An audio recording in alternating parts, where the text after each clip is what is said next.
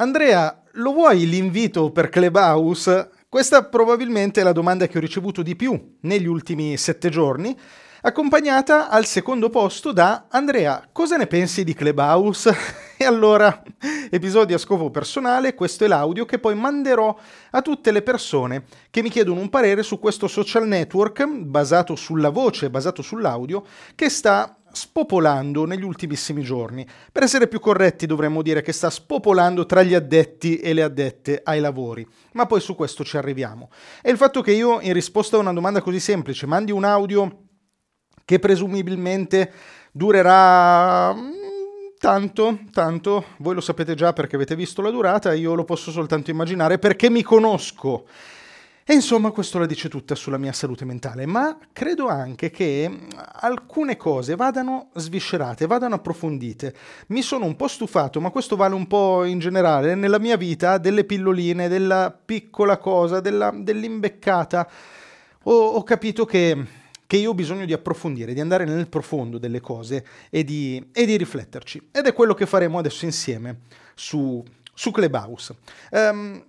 Più che una riflessione su ClubHouse in particolare, vorrei anche che questo episodio fosse per voi uno spunto per capire come ragiono su determinati argomenti e come inserisco le novità come ClubHouse all'interno della mia strategia, della mia comunicazione, ammesso che sapere come ragioni possa essere di qualche valore e di utilità. Ma se siete qua probabilmente un pochino sì.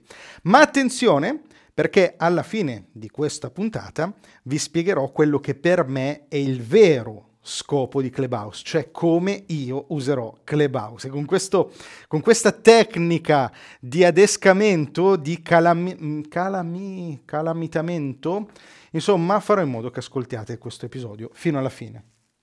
Partiamo subito col dire che io ClubHouse non ce l'ho, io sono un possessore di Android e non ho accesso a ClubHouse in questo momento perché è soltanto per iPhone. Adesso vi spiego che cos'è nel caso in cui non lo sappiate, non vi preoccupate. Ma nonostante io non abbia ClubHouse, se ne parla in questo momento così tanto che l'esperienza d'uso, non dico che sia un fattore secondario, ma averne sentito parlare così tanto, averne letto a sufficienza, aver visto anche dei video dove veniva mostrato l'uso che si può fare di ClubHouse, beh, io credo che mi consenta in maniera ragionevole di poter portare delle riflessioni, che poi sicuramente amplierò nel momento in cui avrò a disposizione l'applicazione, potrò metterci le mani, potrò provarla, magari i miei giudizi diventeranno più severi, magari diventeranno più morbidi, però io credo che già al momento ci siano tante cose che si possono dire con serietà, diciamo, senza parlare di aria fritta. E per arrivare al dunque, io credo che oggi su ClubHouse ci sia un entusiasmo del tutto ingiustificato.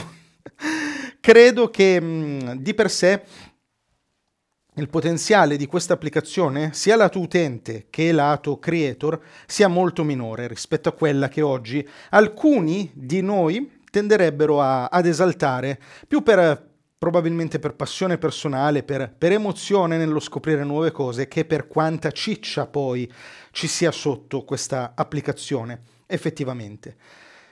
Che cos'è ClubHouse? ClubHouse è un social network in questo momento disponibile solo per iPhone e disponibile soltanto su invito, vuol dire che un altro utente dell'applicazione ti deve dare l'accesso. Non so se vi ricordate, le persone anziane come me, il Gmail dei primi tempi, quando si poteva accedere tramite invito. Io ricordo benissimo il collega che mi diede l'accesso a Gmail, che mi sembrava un mondo pazzesco. Parliamo di 15 anni fa, davvero un sacco di tempo fa, forse anche di più, forse siamo quasi a 20.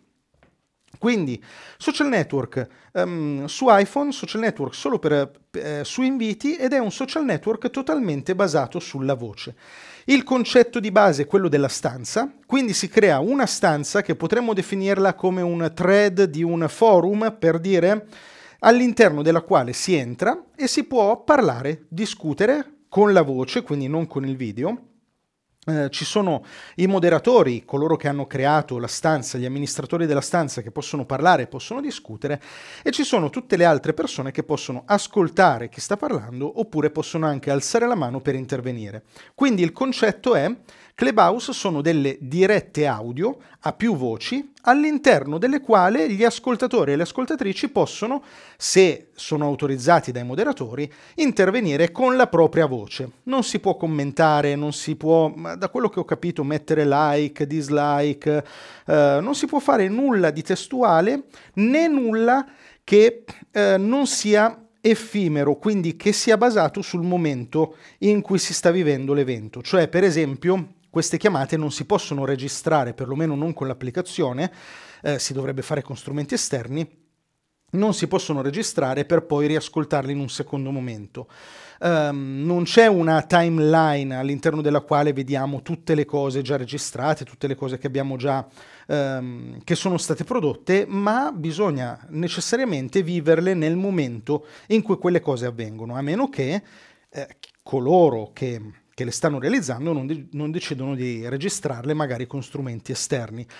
Cosa che peraltro oggi penso che sia anche abbastanza complicata, non impossibile, però abbastanza complicata da scoraggiare la maggior parte delle persone. Questo è ClubHouse e ve lo racconto oggi, vi racconto quello che ne penso lato utente e lato creatore di contenuti. Quindi come credo io, Andrea Ciraulo, di usarla o di non usarla da utente e come penso che si possa o non si possa incastrare nella mia strategia di comunicatore digitale. Chiaramente diamo per scontato che è ancora presto per trarre dei giudizi definitivi. Io penso che chi fa il mio lavoro debba anche un po' cercare, per quanto possibile, e mantenendo un atteggiamento mentale flessibile, però debba cercare un po' di prevedere quello che sarà il futuro di questo mondo incredibile che è internet. E allora uno fa un tentativo e magari si sta sbagliando, magari ci azzecca. Insomma, io penso in questi anni ormai di aver affinato un buon intuito e credo che aver capito in anticipo rispetto ad altri 2 o 3 cose mi abbia anche un po' aiutato poi nel mio percorso. A volte mi fa sorridere perché, per esempio, una cosa che a volte anche a me piace dire, che la pandemia mi ha aiutato molto perché ha spinto alcune cose che io avevo fatto, tipo la guida su OBS Studio. Però, ricordiamoci anche dell'altro aspetto della medaglia, cioè che io mi ero reso conto che OBS Studio avesse del potenziale prima di tutti gli altri, e il fatto che sia stata la pandemia a farlo scoppiare è un dettaglio non irrilevante, ma io dubito fortemente che uno strumento come OBS Studio non sarebbe esploso nel giro di qualche anno con risultati simili a quelli che comunque ha avuto. Tutto questo per dire che stiamo facendo una previsione, inevitabilmente potrebbe essere corretto, potrebbe non esserlo. La premessa indispensabile a tutto quello che ci diremo è che le cose non sono buone o cattive, ma vanno sempre valutate in base al tempo o al denaro in alcuni casi, ma non è questo, che ci richiedono. Cioè, non è che ClubHouse possiamo dire è buono, non è buono. ClubHouse è una cosa, è uno strumento, è un'applicazione. Quello che io, Andrea, mi chiedo è, da utente e da creatore di contenuti, potrò spendere meglio il mio tempo oppure ci sarà all'interno delle 24 ore limitate che compongono la mia giornata uno spazio da dedicare a ClubHouse, 1 ora al giorno, quindi un 24esimo del mio tempo. Avrà senso dedicarlo a questa applicazione? Come oggi dedico ben più di 1 ora al giorno a YouTube, per esempio.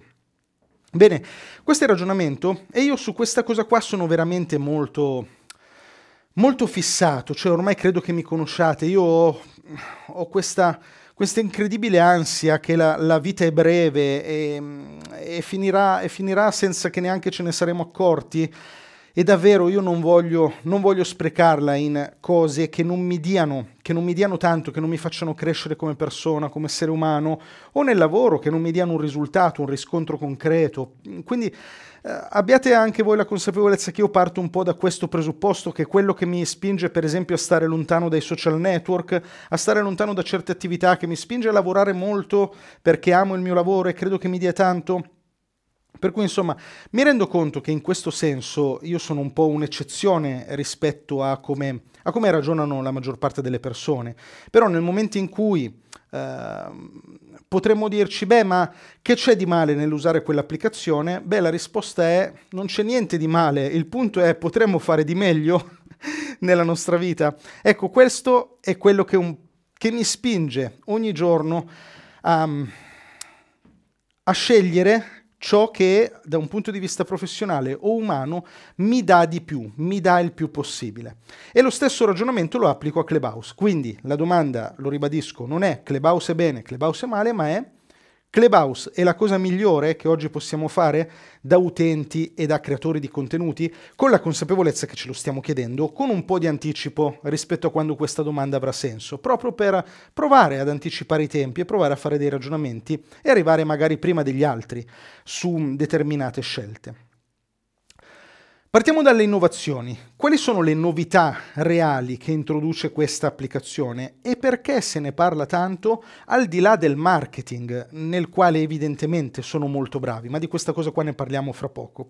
Beh, le reali innovazioni sono che questa applicazione permette di fare delle dirette audio col telefono tra più persone con un'interazione del pubblico. Questo è il riassunto, quindi le parole chiave, le keyword sono diretta, audio, con più persone, col telefono, interazione, pubblico. Queste sono le keyword fondamentali ed è quello ed è ciò che di disruptive, di dirompente sta portando Clubhouse. In parte proprio tecnicamente, cioè sono delle reali novità.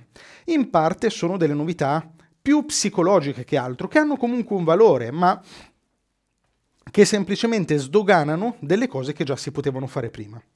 E allora, tecnicamente, sicuramente questo concetto della diretta audio col telefono, in facilità, in mobilità, è una novità che Clubhouse sta facilitando, perché è vero che si poteva fare anche prima, ma è sempre stato molto complicato e io ho sempre cercato uno strumento, per esempio, che mi permettesse di fare podcast dal vivo, in diretta, col telefono, con facilità, e vi dico la verità, c'è poco e niente. Spreaker fa qualcosina, ma è veramente limitato come funzionalità. E comunque non puoi farlo con altre persone, quindi non potresti fare un'intervista come puoi fare con Clubhouse. Ultimamente si può usare Discord, si possono usare le chat vocali di Telegram, ci sono degli strumenti, ma effettivamente da un punto di vista tecnico bisogna dire che Clubhouse ha facilitato, ha dato un po' una spinta a questa modalità di utilizzo. C'è da dire però che molto di questa spinta è psicologica, perché, contraddicendomi in parte, dico che queste cose effettivamente già le possiamo fare, le potevamo fare e non c'era bisogno di Clubhouse per iniziare a fare una diretta col telefono intervistando un'altra persona, perché avevamo già Discord, avevamo già Telegram con le chat vocali, avevamo Zoom banalmente. Alcuni dicono ma Clubhouse è una bella occasione per parlare con la tua community. Beh, ma questo lo potevamo fare già con Zoom, non è che non potevamo farlo prima. Il valore che bisogna riconoscere a Clubhouse è che certe cose le potrebbe sdoganare, quindi le potevamo fare anche prima, molti le facevano già prima e io posso dire che su alcuni aspetti forse sono stato un po' un precursore su alcune cose che adesso sono anche introdotte da Clubhouse, ma le faceva soltanto chi aveva già capito il valore di quelle cose. Diciamo che social network come Clubhouse possono far diventare certe pratiche di uso comune. Per farvi un esempio, è quello che ha introdotto Snapchat con le storie, cioè prima di Snapchat nessuno si sognava di fare un video in verticale, peraltro, camminando in giro magari per le strade di un paese dicendo due cavolate perché tanto poi aveva la serenità che quella cosa si sarebbe cancellata. Nessuno lo faceva, chi faceva un video faceva video pensati per restare. Si poteva fare anche prima, cioè io potevo tranquillamente caricare un video su YouTube o Facebook e poi cancellarlo, ma non lo facevo. Snapchat e poi Instagram e poi tutti gli altri hanno sdoganato questa abitudine, questo concetto. Pensiamo a TikTok e a quanto abbia sdoganato tutto.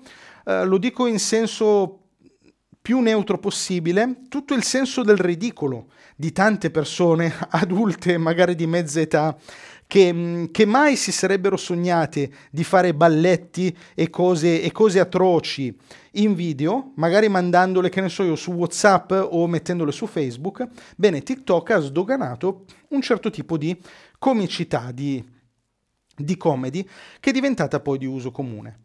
E in particolare ClubHouse va un po' a pescare in giro da tutte le applicazioni che abbiamo citato, perché prende moltissimo da Discord e dalle sue chat vocali, che sono state poi copiate di recente anche da Telegram. Prende da Zoom, banalmente, cioè prende il fatto che si possa dialogare con una videochiamata, prende un po' da StreamYard, prende da una diretta Instagram, perché di fatto se togliamo il video alla diretta Instagram, diventa relativamente simile a quello che si può fare con ClubHouse. Prende da Twitch e dal concetto di diretta, di incessantismo, di bisogno di essere sempre presente e anche di FOMO, Fear of Missing Out.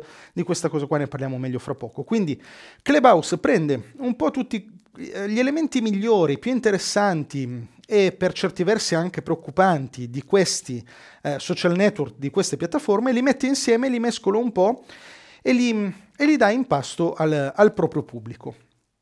E sicuramente queste sono delle cose positive, per lo più positive, molto interessanti sia da un punto di vista, lo ripeto, tecnico, che psicologico, che sociale, che di come certe cose saranno utilizzate. E io mi aspetto che alcune cose, al di là di ClubHouse, saranno utilizzati anche in altre piattaforme e quindi probabilmente ClubHouse porterà anche del positivo in altre piattaforme dove certe cose, certi modi di porsi saranno più accettati. Vi faccio un esempio concreto. Il podcast. Se fino a un po' di tempo fa fare podcast voleva dire mettersi col microfono bello, con Audacity, fare il montaggio, fare la musichetta, mettere la sigla perché senza sigla non è podcast e tutta una serie di cose, l'abitudine che noi sempre più abbiamo acquisito con questi mezzi tecnologici, con l'invio dei messaggi vocali di Telegram per dire o di WhatsApp, eccetera, eccetera, e tutta una serie di altri fattori ovviamente in questo caso, ha favorito il fatto che nel mondo del podcasting si possano fare anche dei podcast con dei messaggi vocali. E questa secondo me è una cosa molto buona perché consente a me, Andrea Ciraulo, di fruire di contenuti di alta qualità che magari quella stessa persona non avrebbe creato per motivi prettamente tecnici e tecnologici. Quindi il fatto che arrivi una piattaforma a rompere delle regole porta molte volte del beneficio anche nelle altre piattaforme. Quali sono però i campanelli di allarme di questa applicazione? Cioè perché io tendo a pensare oggi che non valga la pena spenderci molto tempo lì sopra? Intanto questo marketing che stanno facendo. Ora, sicuramente nel mondo delle startup il marketing è una roba fondamentale. Dai, sarebbe tremendamente ingenuo dire questi fanno marketing quindi sono cattivi. Non scherziamo. Cioè, di sicuro il marketing è una buona cosa e loro lo sanno fare bene, è evidente. Ma la mia sensazione è che in questo caso sotto al marketing ci sia ben poco, cioè non ci sia un prodotto del quale non si possa fare a meno, qualcosa che tu dici, porca miseria, questa roba è unica, questa cosa qua non la potevo fare prima. Fantastico, devo assolutamente starci. Ma è quel marketing che a me non piace, che si basa su un po' troppi trucchetti. L'invito e quindi il senso di esclusività, il fatto che se qualcuno ti invita tu non riesci a dire di no, il fatto che se hai a disposizione 2 inviti di ClubHouse sarai incentivato a usarli, probabilmente tu di norma non avresti parlato di questa applicazione, ma sapendo che ne hai solo 2, allora quei 2 inviti li mandi sicuramente, cioè io credo che quasi tutti coloro che sono stati in ClubHouse abbiano poi provato a mandare i loro inviti a qualcuno.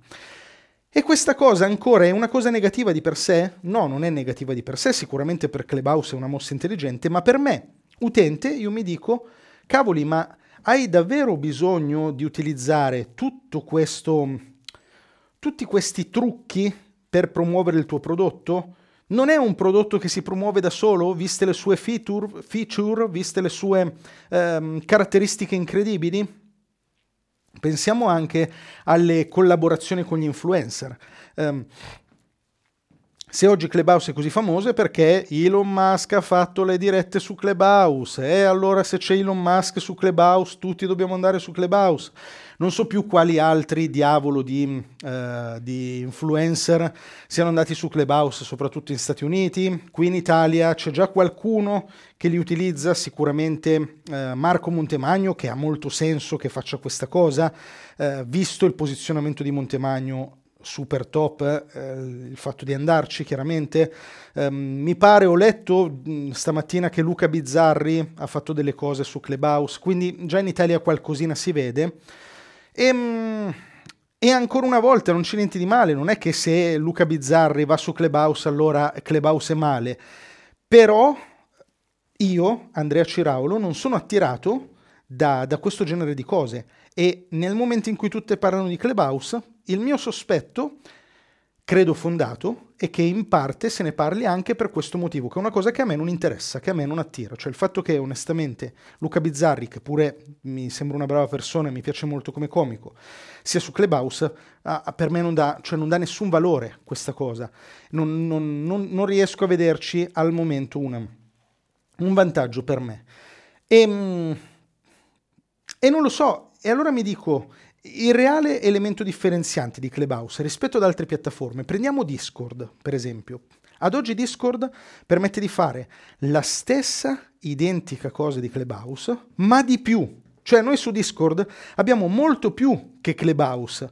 Abbiamo uno strumento che, oltre che funzionare meglio, essere multipiattaforma, avere un'applicazione Android ed essere utilizzabile da computer, abbiamo uno strumento che ci permette di fare quella cosa più altre. E allora qual è il reale valore di Clubhouse? Cioè perché Clubhouse adesso esplode e Discord no? Perché Elon Musk fa la diretta su Clubhouse e non la fa su Discord? Beh, io mi sono dato una risposta che non vi piacerà. Ed è che Clubhouse ha un target diverso da Discord, ovvero noi boomer. Clubhouse vuole sdoganare con le persone meno avvezze con la tecnologia delle cose che già altrove si fanno da un pezzo e si fanno già con molta efficacia. E ancora una volta, questo è sicuramente un pregio, cioè benissimo, ma molto bene, e potrebbe essere una chiave del successo di Clubhouse. Però onestamente questa cosa mi lascia qualche perplessità, cioè mi dico, basterà a Clubhouse fare quello che fa Discord, ma farlo in maniera più facile e con meno distrazioni visive rispetto a Clubhouse, così da attirare anche le persone che fanno fatica a usare un'applicazione complessa, oggettivamente complessa come Discord. Su questo ammetto che non ho una risposta. Ci vedo del positivo, ci vedo del negativo, quindi la verità è che non lo so se sarà sufficiente per il successo di Clubhouse. Lato utente. Userò Clubhouse? Visto che mi conosco, posso dirvi che la risposta è probabilmente no, però proviamo un attimo a capire meglio, proviamo a ragionarci un po' meglio. Intanto c'è una cosa che voglio già dirvi, e che secondo me è anche utile per capire alcuni dei ragionamenti che stiamo facendo. Cioè io ho devo riconoscermi una fortuna grossa che ho nella vita personale, e da quando faccio questo lavoro questa cosa si è un po' amplificata. Cioè io non soffro di FOMO. Non soffro di FOMO perché sono un bastian contrario vergognoso, cioè mi faccio schifo da solo, da quanto io cerchi di andare contro quello che fanno le persone, a volte per partito preso, perché mi piace così, perché ne sento il bisogno, perché chissà quali diavolo di ferite irrisolte mi porto dietro nella mia vita, però io non soffro di FOMO, cioè io non ho la fear of missing out, non ho la paura che i social network oggi ci danno di perderci qualcosa, non ho la paura di essere tagliato fuori da un gruppo, non ho la paura di non partecipare a un evento importante, di non partecipare a una discussione importante, non ho paura di partecipare a qualcosa. Ed è uno dei motivi per cui sono sereno stando fuori dai social network, ed è uno dei motivi per cui sono sereno stando fuori da Clubhouse.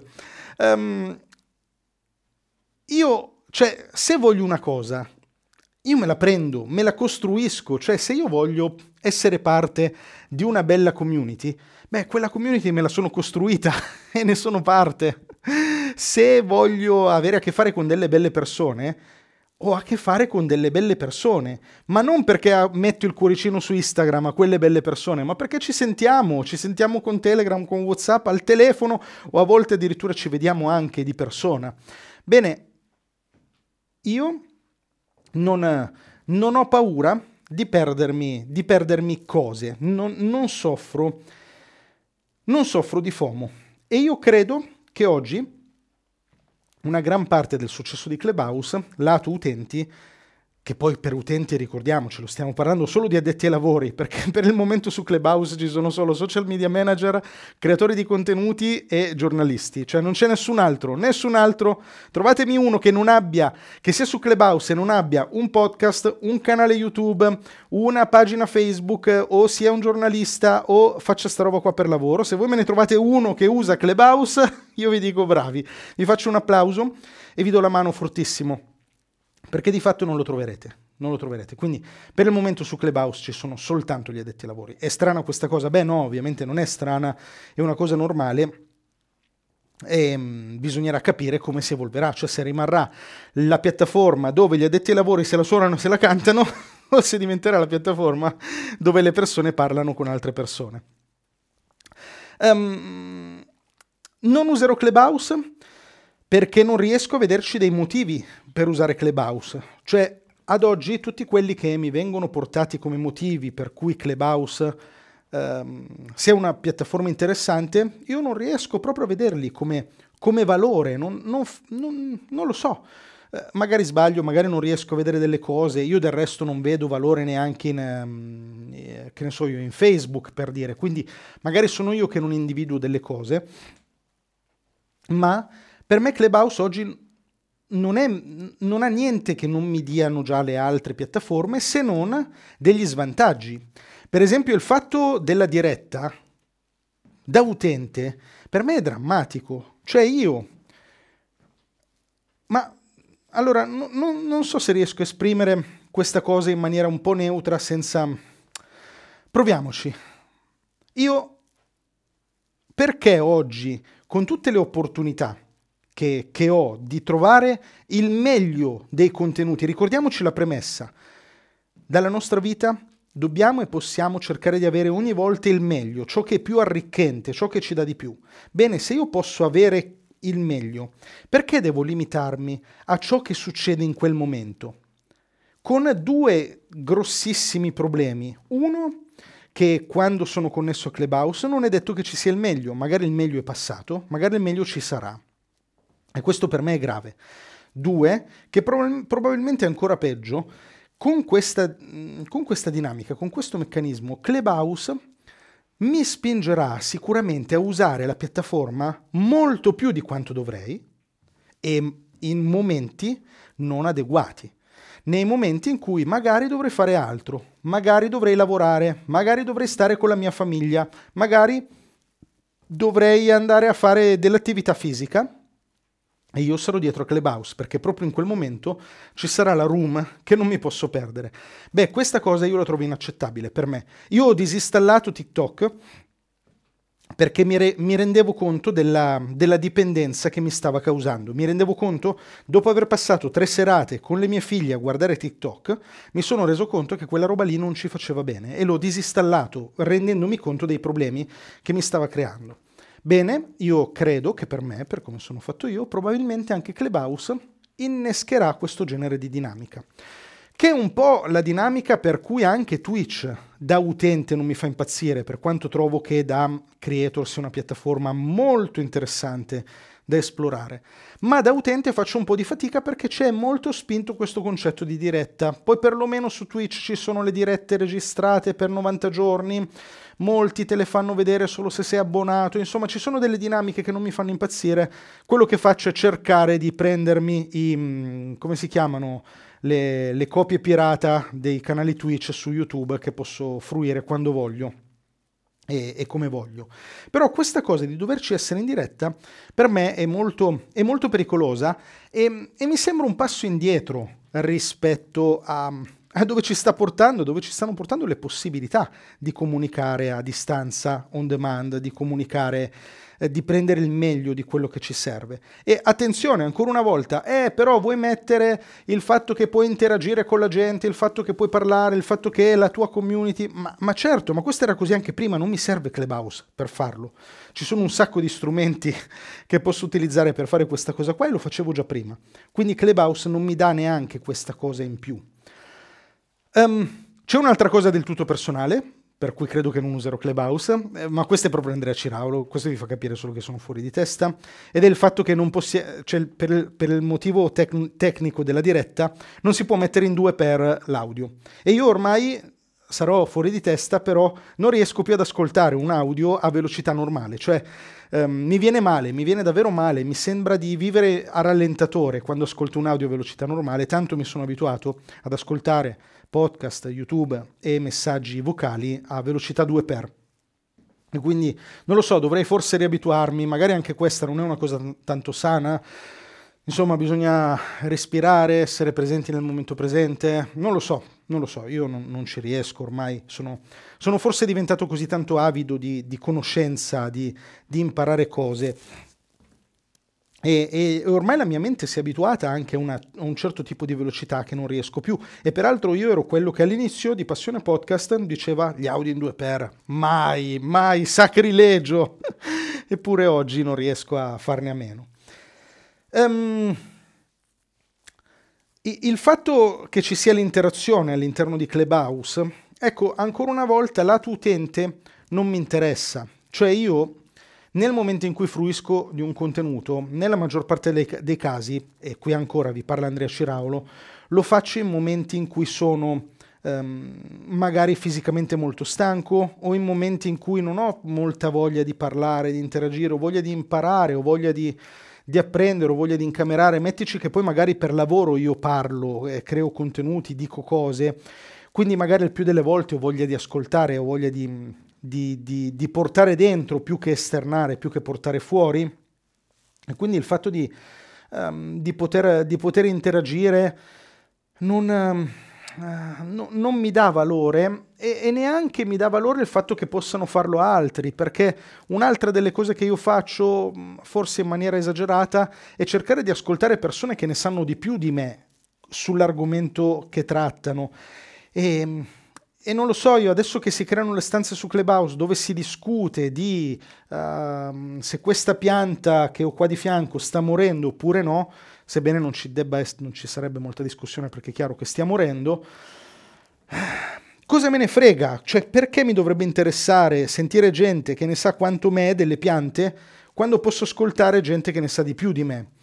E anche qui mi rendo conto del limite di questa cosa, mi rendo conto di quanto possa apparire classista, magari un po' snob, però è la verità.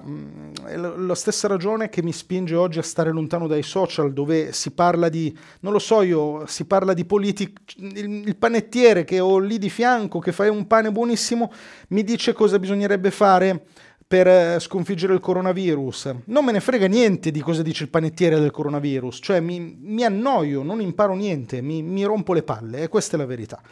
Mi rompo le palle. E temo che con ClubHouse mi romperei le palle. Lato creator, invece, perché non credo, perché ho qualche perplessità sull'utilizzo di ClubHouse oggi, lato creator?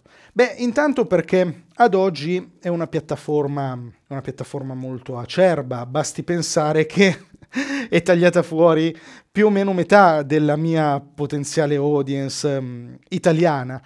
È anche vero che al momento sono social media cosi che parlano con altri social media cosi, quindi probabilmente la diffusione dell'iPhone è un po' più alta a livello statistico che se prendiamo la media della popolazione, quindi magari il 70-80% di chi fa questo lavoro ha un iPhone, e quindi per ora questa cosa è ancora abbastanza, come dire, è abbastanza ridotta.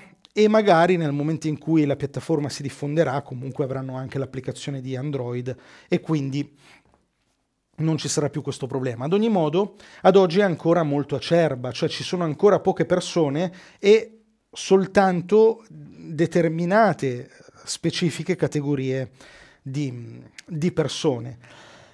E quindi non lo so quanto valga la pena oggi spenderci così tanto tempo, perché poi è lì il punto. Con ClubHouse bisogna spenderci un sacco di tempo, cioè bisogna starci lì tanto, un po' come con Twitch, ma anche con YouTube, con la differenza che su YouTube il contenuto ti rimane come un tuo tesoro che sarà tuo per sempre, mentre su ClubHouse o su Twitch per certi versi tu magari stai un'ora a fare un evento, ma poi ciao, quell'evento è andato, quelle cose che hai detto, che tu magari ti sei preparato, ti sei preparata, le hai perse.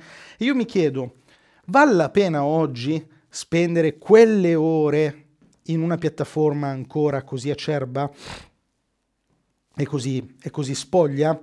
Vale la pena oggi spendere quanto potrà servire come minimo per usare la piattaforma con un po' di strategia? 3 ore alla settimana? 4 ore alla settimana? 2? Non lo so, però non poco, cioè bisogna starci lì. Ora, tutti noi, avendone la possibilità, proveremo ClubHouse, chiaramente. Io stesso lo farò e lo userò e magari cambierò anche idea e inizierò a usarlo in maniera più attiva e non ci sarebbe nulla come dire, di strano né di male. Quindi una cosa è usarlo per provarlo, ma usarlo con un'idea, con una strategia, usarlo con un piano, ci richiede delle ore di tempo. Vale la pena spendere così tante ore per fare, per questo genere di piattaforma? Secondo me no, dico la verità, soprattutto per la questione dei contenuti effimeri. Cioè, in Clubhouse, più che in tutte le altre piattaforme, quello che fai non rimane. E davvero oggi ha senso, cioè ha senso spendere tutto quel tempo su una cosa che non rimane? Beh, potrebbe avere senso se io già questa cosa la faccio altrove e la faccio in maniera molto massiccia. E quindi io ho una community, vado su Clubhouse per fare una cosa specifica. Vado su Clubhouse per fidelizzare questa community. Benissimo, allora va bene, possiamo discutere lo strumento migliore, non migliore, ma farlo su Twitch, ma farlo su Discord, ma usa la chat vocale di Telegram, una diretta YouTube. Possiamo discuterne, ma potrebbe avere senso. Ma se io quella community ancora non ce l'ho, cosa ci vado a fare su Clubhouse? Cioè, qual è il motivo per cui io dovrei lavorare su Clubhouse? Non è meglio allora lavorare sulla creazione di quella community e quindi banalmente fare un video in più su YouTube, fare un episodio di podcast in più, fare un post in più su Instagram? Non è più efficace? Non mi dà un ritorno maggiore fare quella cosa lì? Non lo so, ma io onestamente credo di sì. Io onestamente credo di sì.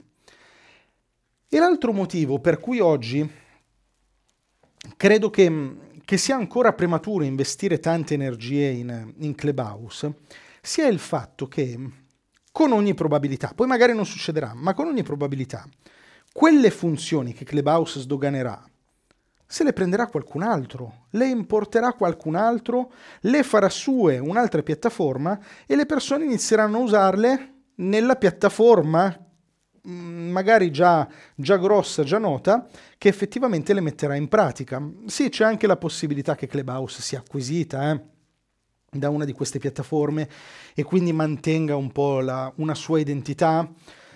Sì, sono tutte speculazioni, non lo so che cosa succederà, però quanto è probabile che io ci vedo benissimo Instagram che potrebbe iniziare, se questa modalità diventa importante, a fare delle dirette solo audio, e secondo me non gli manca nulla, gli manca solo di spegnere lo schermo, oppure ci vedo tantissimo Twitter, che già sta lavorando sulle dirette audio e potrebbe implementare questa cosa, anche LinkedIn, ma non lo so, LinkedIn al momento per me stanno lavorando in una maniera che faccio un po' fatica probabilmente a comprendere, oppure pensiamo a Spotify che sembrerebbe, rumors dicono che si stia un po' avvicinando al mondo della diretta e quindi della diretta audio.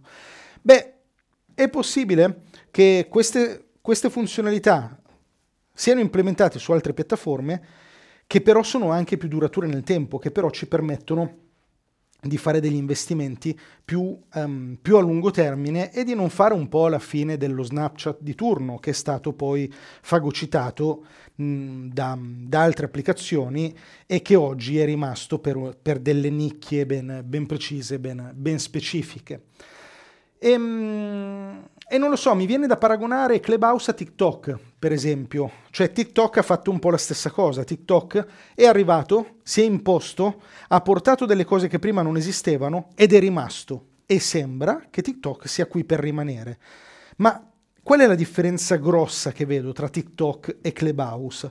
Beh, cavoli, TikTok è arrivato. Ora io non ricordo il marketing di TikTok nel dettaglio, però io non ricordo delle scelte come queste, simili a Clubhouse, delle tattiche di marketing così specifiche. Di fatto TikTok quello che ha costruito è un algoritmo pazzesco, cioè TikTok ha una tecnologia oggi che è molto difficile da replicare e che è molto apprezzata dai giovani, che poi sono quelli che spingono tanto queste applicazioni.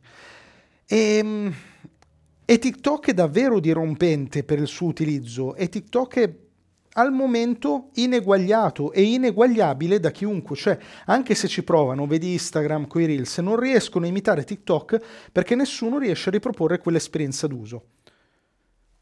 Su Clubhouse non sarà replicabile questa esperienza? È così unica, nessun altro potrà farla? Ma io ho qualche perplessità, peraltro TikTok si vede che hanno due palle gigantesche perché nessuno riesce a imitarli e questi non hanno l'applicazione Android. Cioè, io non lo so se nel 2021 possa essere concepibile che un social network che dovrebbe basarsi sulla comunicazione delle persone, sull'unire le persone, sul network social, possa permettersi di non avere l'applicazione usata perlomeno in Europa da metà della popolazione. In Stati Uniti forse un po' di meno, sono un po' più spinti sull'iPhone.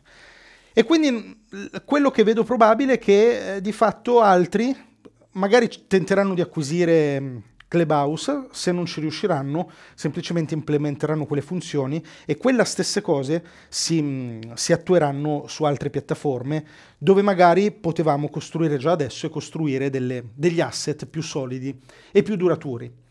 Non lo so se Clubhouse possa diventare un giorno il Pinterest della situazione, quindi il social network usato da poche persone, da nicchie ben precise, dove funziona molto bene in quelle nicchie. Pensiamo su Pinterest, tutto il mondo ovviamente della grafica, del design o anche per esempio dell'artigianato che funziona molto bene, quindi magari potrebbe diventare il social network usato da una nicchia ben precisa, con successo, ma da nessun altro fuori da questa nicchia, oppure nella peggiore delle ipotesi diventare una specie di Snapchat, una cosa che introduce delle cose nuove, ma poi queste cose vengono implementate e meglio da strumenti, da piattaforme più grosse e che hanno più raggio d'azione, più potere. E siamo arrivati alla fine di questa chiacchierata. In realtà non siamo proprio alla fine perché vi devo dire che cosa farò io. Come mi comporterò io con Clubhouse, considerando che al momento non posso fare molto perché non posso usarlo, non avendo io iPhone e non avendo neanche, vi ricordate quando vi parlavo della FOMO, questo desiderio di provarlo a tutti i costi, cioè potrei procurarmi un iPhone e provarlo, non sarebbe troppo complicato, ma non sento questa fretta, non sento questo desiderio.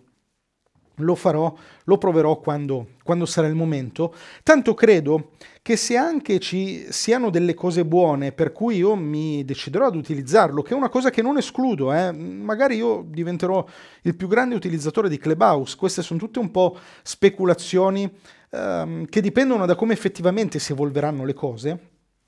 Bene, in questo momento non ho fretta perché se anche mi deciderò ad utilizzarlo, non credo di arrivare tardi, non credo che arriveremo tardi, se lo faremo fra 6 mesi, quando magari ci saranno delle community un po' più solide e delle situazioni già un pochino più affermate. Non vivo l'ansia, il desiderio di farlo subito, prima degli altri. Quindi lo proverò e deciderò deciderò se ha delle funzionalità che in questo momento non ha nessun altro, e deciderò se in me innesca delle sensazioni, delle emozioni positive e che non mi distraggono da quello che è il mio progetto, che non mi distolgono dal mio progetto. Ecco, in questo momento secondo me su Clubhouse, come è ovvio che sia, c'è ancora tanta sperimentazione, tanta ansia, tanto bisogno di esserci, tanto bisogno di arrivare prima degli altri, e quindi devo già posizionarmi su Clubhouse perché così arrivo prima di tutti. Questa è una cosa che fanno in tutte le piattaforme. Se noi prendiamo qualsiasi piattaforma, Twitter, Instagram, Facebook, YouTube, e guardiamo indietro, ci sono quelli che sono posizionati prima degli altri. Peccato che non ci rendiamo conto che quelli che vediamo oggi, diciamo, ma questo oggi è famoso su YouTube perché è iniziato subito. Ma non è vero, ma è falsa questa cosa. Semplicemente quello è famoso oggi su YouTube perché sono 10 anni che fa YouTube, non perché è arrivato prima degli altri, ma perché lo fa da un sacco di tempo, e quella è la variabile.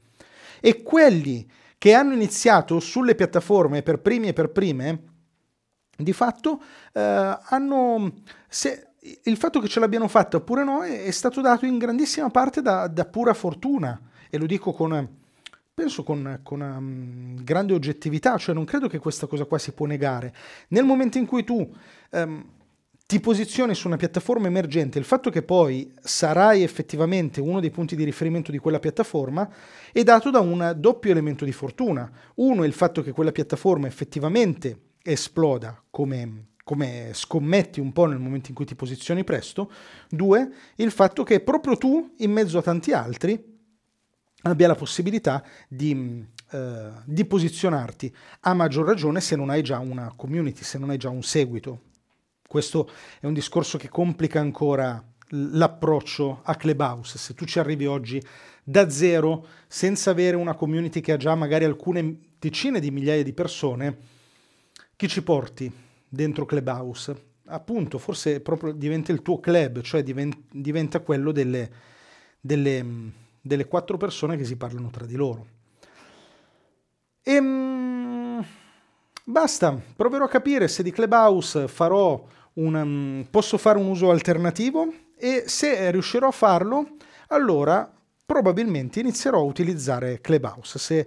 Se si incastonerà bene nella mia strategia, nel mio modo di comunicare, nel mio modo di fare e di creare contenuti, allora farò uso di questa piattaforma. In questo momento vi avevo promesso qual è il vero uso che io farò di Clubhouse. Ve l'avevo promesso e ve lo dico. In questo momento credo che per me Clubhouse sia molto, ma molto utile, perché Clubhouse oggi mi permette di avvantaggiarmi rispetto a tanti altri che vivono più o meno nel mio mondo. Perché Clubhouse oggi è un grandissimo elemento distraente, è un elemento che sta distraendo un sacco di persone, e per il momento soprattutto addetti ai lavori. E allora io ho l'opportunità di sfruttare il fatto che invece mi posso concentrare sulla mia piattaforma, sulla mia strategia, sul mio percorso, che per il momento, poi magari lo sarà, ma per il momento può continuare in maniera abbastanza serena e abbastanza lineare. Quando creiamo contenuti, noi siamo un po' come dei surfisti. Dobbiamo cercare di prendere l'onda giusta al momento giusto. E in questo momento su Clubhouse ci sono troppi surfisti, l'acqua è troppo piena, c'è tanta schiuma e poca onda, si rischia di sbattere gli uni con gli altri, c'è poco spazio di movimento, l'onda non è ancora alla sua massima altezza, non è ancora al suo apice, e allora forse è molto meglio andare magari in una spiaggetta, per esempio in una spiaggia che prima era super battuta e che adesso è rimasta vuota. Pensate per esempio, vi racconto questo piccolo aneddoto del mio percorso digitale. Io ho iniziato a fare podcast nel momento in cui l'onda era molto alta e ho avuto fortuna, questa è stata pura fortuna perché quello è il momento in cui io mi sono buttato su questo mondo e mi sono reso conto di questa onda così alta del podcast, ma subito dopo, pochissimo dopo, pochi mesi, forse anno al massimo, quella spiaggia dove io stavo facendo surf è diventata estremamente battuta, cioè si sono riversati nel mondo del podcasting un sacco di persone a fare podcast e a volte a me viene da dire più di quante ne ascoltassero, cioè c'erano più realizzatori di podcast che ascoltatori di podcast. E io che cosa ho fatto?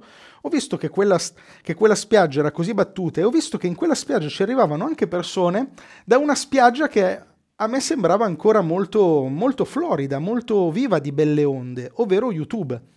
E mi sono detto, cavoli, ma perché non andare allora a presidiare anche YouTube che mantiene tutto il suo potenziale, ma che rischia in parte, perlomeno nel mio ambito, nell'ambito dell'educazione tecnologica, della comunicazione digitale, che rischia di rimanere un po' sguarnito, perché tanti si stanno buttando da questa parte. E allora, da bravo surfatore, come si chiamano quelli che fanno surf, ho messo un piedino da quelle parti lì, piedino che poi ha portato alla sua evoluzione positiva e mi ha permesso anche di crescere sulla piattaforma.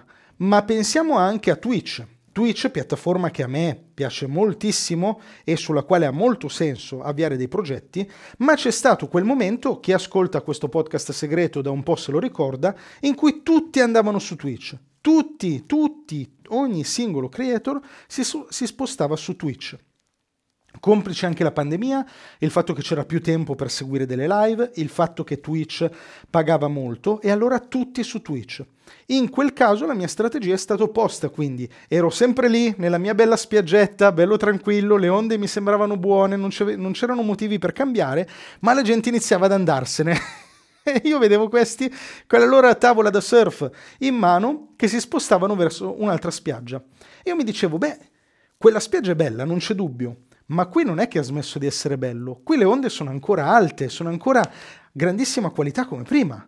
E allora rimaniamo qua, mentre altri si distraggono. Ricordatevi questo termine, mentre gli altri si distraggono, rimaniamo. Puntiamo tutto su questa piattaforma che mi sta dando soddisfazione, che rimarrà sicuramente con più spazio, e infatti così è stato. Su YouTube si sono creati degli spazi da quando è arrivato Twitch, e resistiamo alla tentazione di provare una piattaforma che pure mi piace, che pure è bella, che pure può funzionare per tantissimi progetti, ma non nel mio caso. E se vi ricordate, vi ho proprio fatto un episodio di podcast segreto in cui vi dicevo, nonostante tutto, nonostante io ami questa piattaforma, non userò Twitch. E credo che quella scelta mi abbia premiato. Perché? Perché il mio progetto su YouTube ha continuato a crescere. Insomma, io penso che se vogliamo fare crescere i nostri progetti, dobbiamo cercare di avere un percorso in testa, cioè dobbiamo cercare di resistere alla tentazione di buttarci su qualsiasi novità che ci si para davanti. Questa è la figata del momento, e allora tutti ci buttiamo qua, senza avere in mente che il progetto si costruisce mattoncino dopo mattoncino, persona dopo persona, essere umano dopo essere umano, e che andare di volta in volta verso la piattaforma che ha più successo o che magari anche ci piace di più, e me ne rendo conto di questa tentazione con ClubHouse, non fa altro in tanti casi che distrarci, non fa altro che spostare la nostra attenzione dal nostro progetto alla piattaforma di turno. E quando poi nascerà la prossima? E la prossima ancora? E la prossima ancora? Attenzione, non dico che non si debba cambiare piattaforma. È quello che io ho fatto passando dai podcast a YouTube. Dico che siamo noi a decidere, dobbiamo essere noi a capire quando è il momento di cambiare, quando è il momento di spostarci, quando è il momento di fare delle cose e quando invece è il momento di focalizzarci, di concentrarci, di rimanere aderenti a quella che è la nostra strada e portarla avanti fino alla fine. E che vi devo dire? Grazie per avermi ascoltato. Cavoli, sono riuscito a rimanere entro l'ora, non credevo che ce l'avrei fatta. mi do una grossissima pacca sulla spalla. Vi ringrazio se siete arrivati e arrivate fino a qui. Vi mando un abbraccio fortissimo, vi invito a mandarmi le vostre riflessioni su questa cosa qua. Guardate, mi sento veramente molto sereno e tranquillamente mi rendo conto che ci sono tantissimi punti di vista, tantissime prospettive che magari sono diverse dalle mie, ma si integrano con le mie, o magari mi fanno capire che non ho visto e non ho capito alcune cose, o magari posso migliorare e correggere il mio pensiero. Quindi mandatemi davvero i vostri ragionamenti, le vostre riflessioni. Mi farà molto piacere ascoltarle. Come sempre, vi mando un abbraccione gigantesco e vi do appuntamento al prossimo podcast segreto. Ciao ciao!